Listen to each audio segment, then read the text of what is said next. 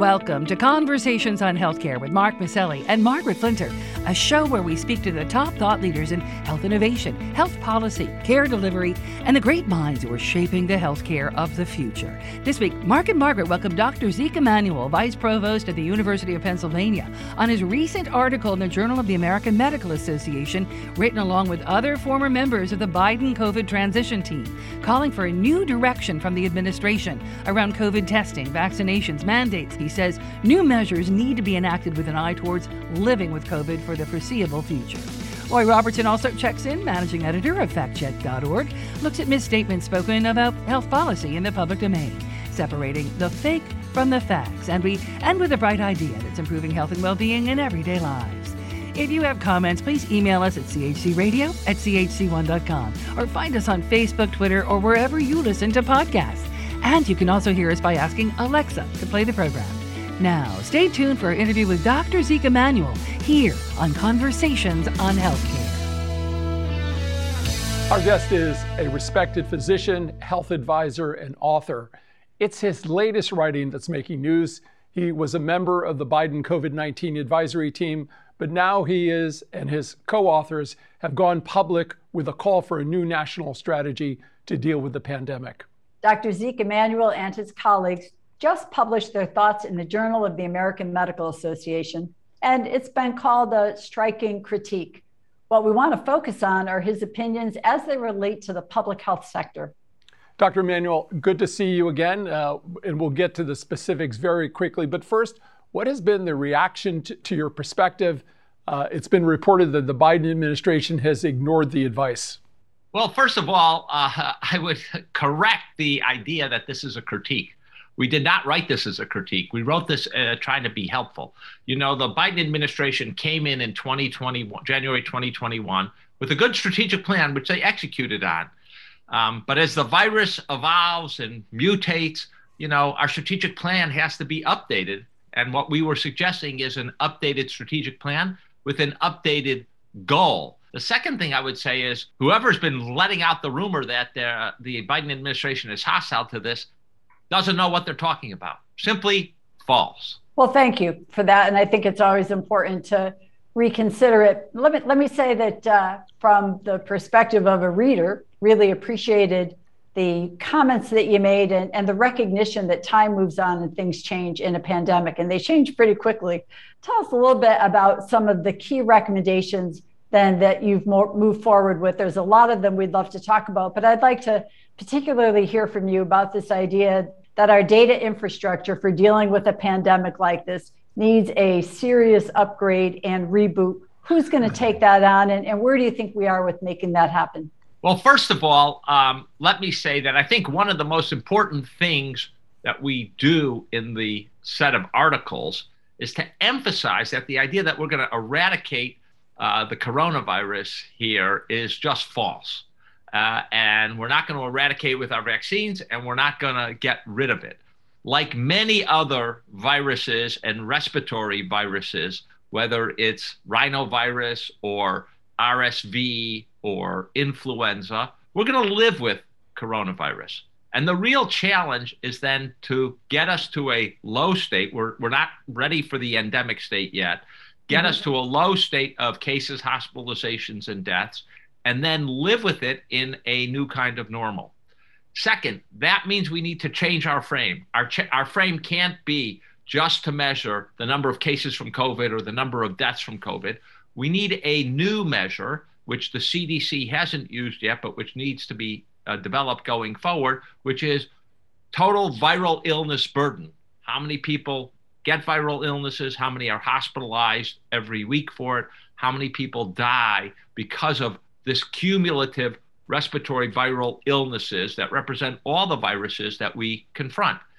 And that, we say, there's got to be a new threshold. We need to think of that like a bad year of influenza, or maybe a little higher, something like 70,000 or maybe a little more deaths per year. So that's the frame. That's what normal would look like. You know, there's still plenty of things we can do to decrease the mortality and morbidity of those illnesses, but it's not an emergency. It's not a pandemic, and it's certainly not 1,500 people dying a day, which is what we have from COVID today. So that's where we should be going. And I think that's an important reframing. And when we get to the endemic state, there aren't big surges. We're not getting 1 million new cases a day or 1,500 deaths. We can go about normal life, dine indoors, not have to wear a mask. But to get there is going to require a lot of things. One thing is we need better information on which to act. And that was the whole point of the idea of the proposal regarding a data infrastructure. Right now, a lot of what the CDC relies on, frankly, are more projections and modeling based upon limited data acquisition, and not just for COVID, but for lots of illnesses. I mean, they don't even measure RSV. We need a whole new framework and a system. I just got off the call with a senator's aide who was interested in that data infrastructure. What would it take? Should it be at the CDC? Should it not? Right. We need a whole new government arrangement so that automatically health system, physician offices, labs download data every day, and we get a public display, non-identifiable data about where we're having outbreaks, what kind of viral illnesses are happening, how many people are ending up in the hospital, how many people are dying. We really need that data infrastructure. Israel can have it, Britain can have it, we can too. I don't think it should be housed at the CDC for a whole series of reasons, but in the modern age with Microsoft and Google and Amazon and Facebook having these data capacities and many, many other small startups, we really need to be able to do that. To be able to do that, it seems to me the one key word is that we need leadership. And I go back to our conversation we had back in July of 2020, where you were really focused in on what we're lacking is leadership, and that the next administration would probably need a year to sort of unravel all the things that didn't get done. So I want to get back to this issue of leadership. It's not personal about the Biden administration or not, but you said maybe CDC is not the best carrier of the torch. Who really will do that? And you just mentioned some of the corporate institutions. Do you think that you're going to see some of this leadership evolve out of the larger companies and tech companies as well? First, I don't think that this kind of data infrastructure is not in the wheelhouse of CDC. Their tradition, their culture has not been collect real-time data, make sure that data is accurate. Their culture has been quite different, which is get a little representative data and let's then extrapolate and model. And I think that's the wrong place to go. There's no substitute for real data, and I don't think their culture is going to be the right culture.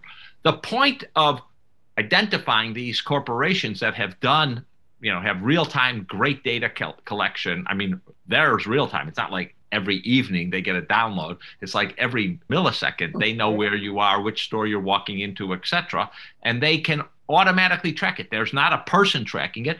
It's done by their computers. I don't think they're going to step up and do this. I don't think they should step up and do this. People don't trust them. But a public-private partnership that uses their tech capacity and their operations capacity combined with a public health approach, including things like non-identifiable information, two-factor authentication, so people don't use my data doesn't go out without me approving it. I think those things are important. And maybe we do need a public-private partnership where the public sector guarantees certain things. We're not selling these data. We're not exploiting them for commercial benefit, et cetera. And the private sector, as it does in many cases, helps build the infrastructure and make sure that it's, up to 21st century standards, and second, easily updatable as technology progresses. Well, there are clearly a lot of domains that we need to live in as this pandemic continues, and hopefully as we begin to suppress it. Part of it's up in the cloud with data and data infrastructure, and part of it is boots on the ground. And I want to pick up a little bit on some of your comments about the boots on the ground piece. You've talked about the need for much more of a public health workforce, probably at all levels. You've talked about community health workers, which we're so glad to hear you call that out. You've also talked about very specific groups like our school nurses in schools, and we would add to that the school-based health centers, of which there's also a national system with nurse practitioners and other healthcare staff on the ground in the schools. How are we going to move that forward? What can your audience or our audience do to support this call? And how do we move from this is a good idea to something that really moves us forward for whatever the next challenges are to come in public health? So one of the things that I've been calling for a long time is data is really important, but data alone doesn't solve any problem. And one of the reasons I think that many of the tech companies have failed when they have come into healthcare is that they don't realize you need what we in the medical, an effector arm. Right? You get the information and then you got to do something with it. Right. And that do something, the tech companies can send you an ad, but that's not doing something. The doing something in healthcare requires people interacting with other people. They can interact virtually or personally, but they have to interact. And the best way to interact, the first level of interaction, should be community healthcare workers who are responsible for a defined area, know the people in the area, and can help. They can help on infectious disease outbreaks like COVID, but they can need to be able to help on other things. When we have severe heat waves or severe cold snaps, checking in on people who are homebound, making sure meals are delivered, making sure when new babies are born that things are going well with the mother. There are lots of things that a public health workforce like community healthcare workers can do, would be extremely beneficial in so many healthcare ways. I think that's the kind of public health effector arm that we need to begin developing. I emphasize school nurses for a whole series of reasons. I think we've not paid enough attention to our kids and in particular our adolescents, their health and their mental health. Yes. And school nurses, we gather these students together. They can be very efficacious in terms of getting out interventions. Finally, if you got viral respiratory illnesses, one of the complications is it tends to exacerbate things like asthma and other things that can compromise children's learning if they have to leave school to get treatment and then stay out.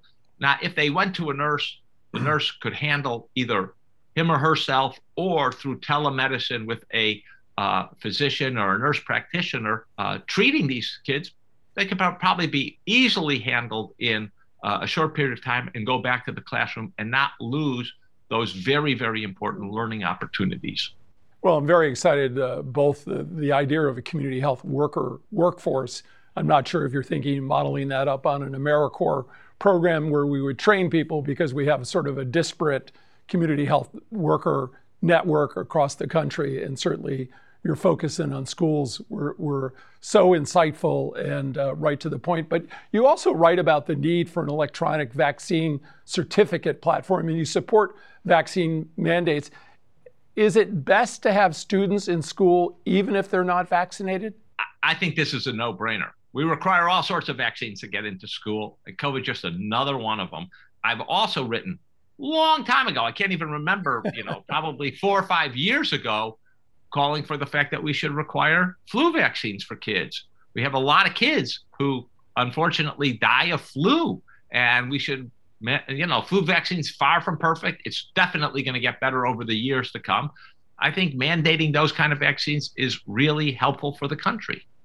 I was very happy to see your call out of the numbers of people who die from flu every year. It's always made me a little crazy that we don't emphasize that on a daily basis throughout flu season the way we've been emphasizing COVID, because heaven knows those are pretty impressive figures.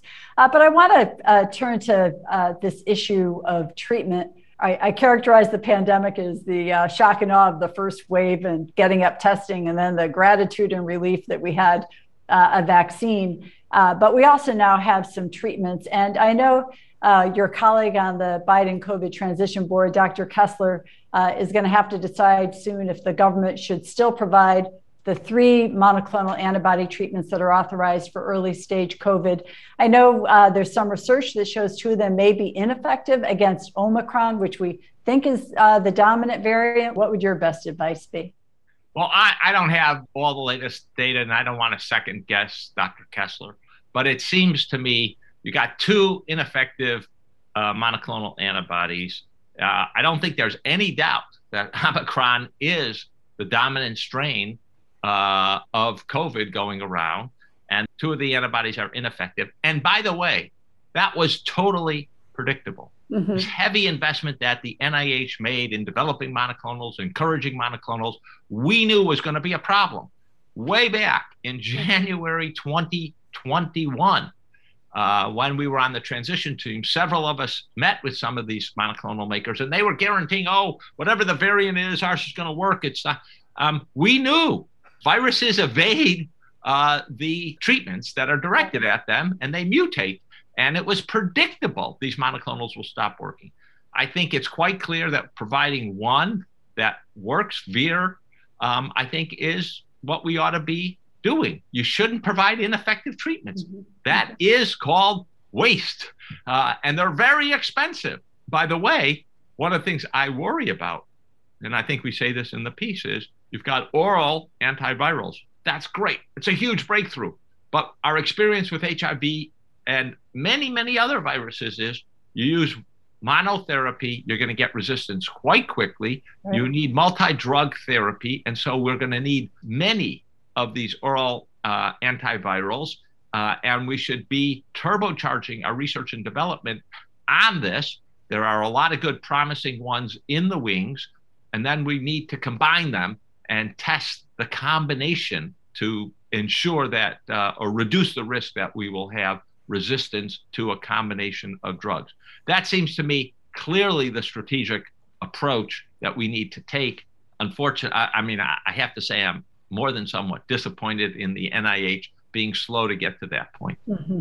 You know, just trying to think about the force multiplier of money that will be needed to execute on this strategic plan. I'm wondering if you have a sense, do we have enough resources right now to undertake it? If we don't, what will be needed? And then do you think there's going to be support in Congress, which is having so much difficulty getting things passed like Build Back Better, coming to any consensus? What's your sense of the size of the resources that might be needed and whether or not Congress is going to be able to push that through? Mark, first, I haven't done a cost estimate of these things. And what we have suggested is not a final strategic plan. It is part of a strategic plan. Second, let's keep our eye on the ball of how much COVID has cost the country. Trillions of dollars, right. Trillions of dollars, okay? If we're spending a few $100 billion to avoid trillions of losses, last I looked, that's called a good investment. And we have to stop thinking of this as spending money instead of investing money. This is an investment. You have a data infrastructure. Data is valuable. We all know data is gold, right? It's valuable. Even if the government's not monetizing it, other people are going to get insights that are going to save money, and that's critical. So, you ask me about various things that will cost money. Yeah, they're going to cost money, but an investment costs money too, as long as it produces return. And if we can avoid serious lockdowns, if we can get to endemic COVID faster, it's going to reduce the economic losses, and that's like saving money. And so we have to see a different framework than, this is just the government spending money. Some spending is just spending. A lot of spending is investment, and we need to differentiate those two. One of the key things about this spending on a data infrastructure, community healthcare workers, is they return money by preventing outbreaks, preventing problems that cost more down the line. Of course, we need a rigorous analysis of how much this is going to cost. But, if you improve the indoor air filtration systems and air handling systems in buildings, we're going to have fewer viral infections. That actually is valuable from an absenteeism and a presenteeism perspective. One quick one, because you wrote a book about great healthcare systems around the globe, and we've had David Gergen on, who's reminding us Americans have to find American solutions. Tell me what you think the best country is in the globe in terms of dealing with the COVID pandemic and where we might stand against them. Taiwan. Hands down. I don't think there's a discussion about it. Yeah. Look, they're not 100 miles off the coast of China. Right. They have 1 million citizens working in China, right? By all rights, they should have been overrun with COVID. Almost nothing, right? Yeah. Why did they do so well? Well, they had a data infrastructure. They know when people go to the doctor, the day they go to the doctor. They know what they're going for. They cross that information with the information of people coming back from China and Wuhan, and they immediately identified them, tested them, began to isolate them. Second, you have a country that trusts its healthcare and government, and therefore what the Minister of Health said, people trusted. They followed, right? You don't have to have half the people say we're not getting vaccinated and many people not wearing masks, et cetera, et cetera. All of that makes a big difference.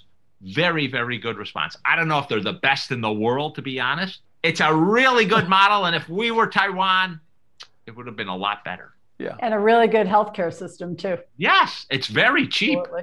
Yeah. Very cheap. Now, there are many problems, and we probably wouldn't change ours for theirs. Right. But, you know, people who intersect with the Taiwanese healthcare system, they sing its praises.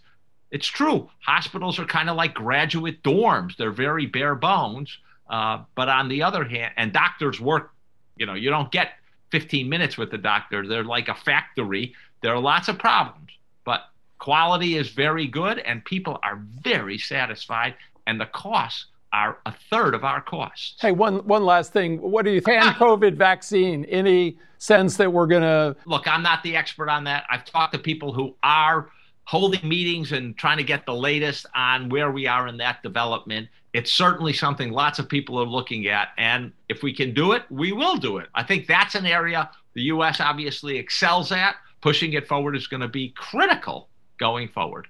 Dr. Emanuel is the Vice Provost for Global Initiatives at the Perelman School of Medicine at the University of Pennsylvania. His website, EzekielEmanuel.com, and you can find him on Twitter at ZekeEmanuel. Dr. Emanuel, thank you so much for joining us on Conversations on Healthcare today, for your insights and for your many decades of service to the country in healthcare. Thank you. At Conversations on Healthcare, we want our audience to be truly in the know when it comes to the facts about healthcare reform and policy. Lori Robertson is an award-winning journalist and managing editor of FactCheck.org, a nonpartisan, nonprofit consumer advocate for voters that aim to reduce the level of deception in U.S. politics. Lori, what have you got for us this week? One of the most common deceptions about the safety of the COVID-19 vaccines stems from the repeated misuse of the Vaccine Adverse Event Reporting System, or VAERS. It's an online database that contains unverified reports of potential side effects of the vaccines. The reports can be submitted by anyone, are not vetted for accuracy, nor do they mean that the vaccine necessarily caused the reported event. Submissions are encouraged, even when a person does not think the event was vaccine related. The government reporting system is managed by the Centers for Disease Control and Prevention and the Food and Drug Administration and used to detect possible safety issues in vaccines. VAERS has worked as intended, providing federal public health officials with the information they need to evaluate and address safety concerns that are so rare that they weren't detected in clinical trials. Expanded reporting requirements and intense scrutiny of the hundreds of millions administered COVID-19 vaccine doses have driven record reporting of potential side effects to VAERS. Social media posts, however, have misleadingly insinuated that the increase in reports means the vaccines are unsafe. The posts say that there have been more reports to VAERS related to the COVID-19 vaccines than prior reports over 30 years. More than a quarter of the COVID-19 reports are from abroad. But more important, experts say there are plausible reasons for why the COVID-19 total is so high. There are different reporting requirements for these vaccines. Because the COVID-19 vaccines are or were at first authorized under an emergency use authorization, there are much broader reporting requirements for healthcare providers. Experts told us other factors for increased reporting to VAERS include more inexperienced vaccinators administering the vaccines and being encouraged to report any side effect. Also, there's an emphasis at first on getting higher risk individuals vaccinated, individuals who are expected to have other health complications that are coincidental. The CDC told us while it can't always identify fraudulent reports, it had seen a huge increase in hoax reports to VAERS. And that's my fact check for this week. I'm Lori Robertson, managing editor of factcheck.org. Factcheck.org is committed to factual accuracy from the country's major political players and is a project of the Annenberg Public Policy Center at the University of Pennsylvania. If you have a fact that you'd like checked, email us at chcradio.com. We'll have factcheck.org's Lori Robertson check it out for you here on Conversations on Healthcare. Each week, Conversations highlights a bright idea about how to make wellness a part of our communities and everyday lives. When chef Karl Guggenmoos grew up as a kid in post-war Germany, he lived on a diet of organic and locally grown foods. Now he's the dean of the Culinary Arts program at Johnson & Wales University in Rhode Island, and he realized that he has a responsibility to teach the next generation of chefs how vital natural and simple ingredients are, not just to creating good food, but to the health of the population as well. He watched the obesity epidemic take hold in this country and decided to use his platform to create a new approach to chef training. He teamed up with a professor of medicine at Tulane University Medical School in New Orleans, and together they created what they believe is the first course in culinary medicine in the United States, teaching chefs and fourth-year medical students how to understand the synergy between healthy eating, good food, and good health. Our graduates from Johnson & Wales or any cooking school really have to take responsibility for the health and wellness of the people that they serve food to. So we created this program where our students are actually going to Tulane Medical School for an internship, and they work side by side with medical students and physicians working in the community, doing research, using an evidence-based approach to this whole idea of culinary medicine rather than anecdotal. So, in addition to learning knife skills, sauté and poaching techniques, fourth-year medical students are given a lesson in food pairings, learning which foods are most poised to foster good health and to combat obesity in their future patients' lives. They identify ingredients as to their relationship to health.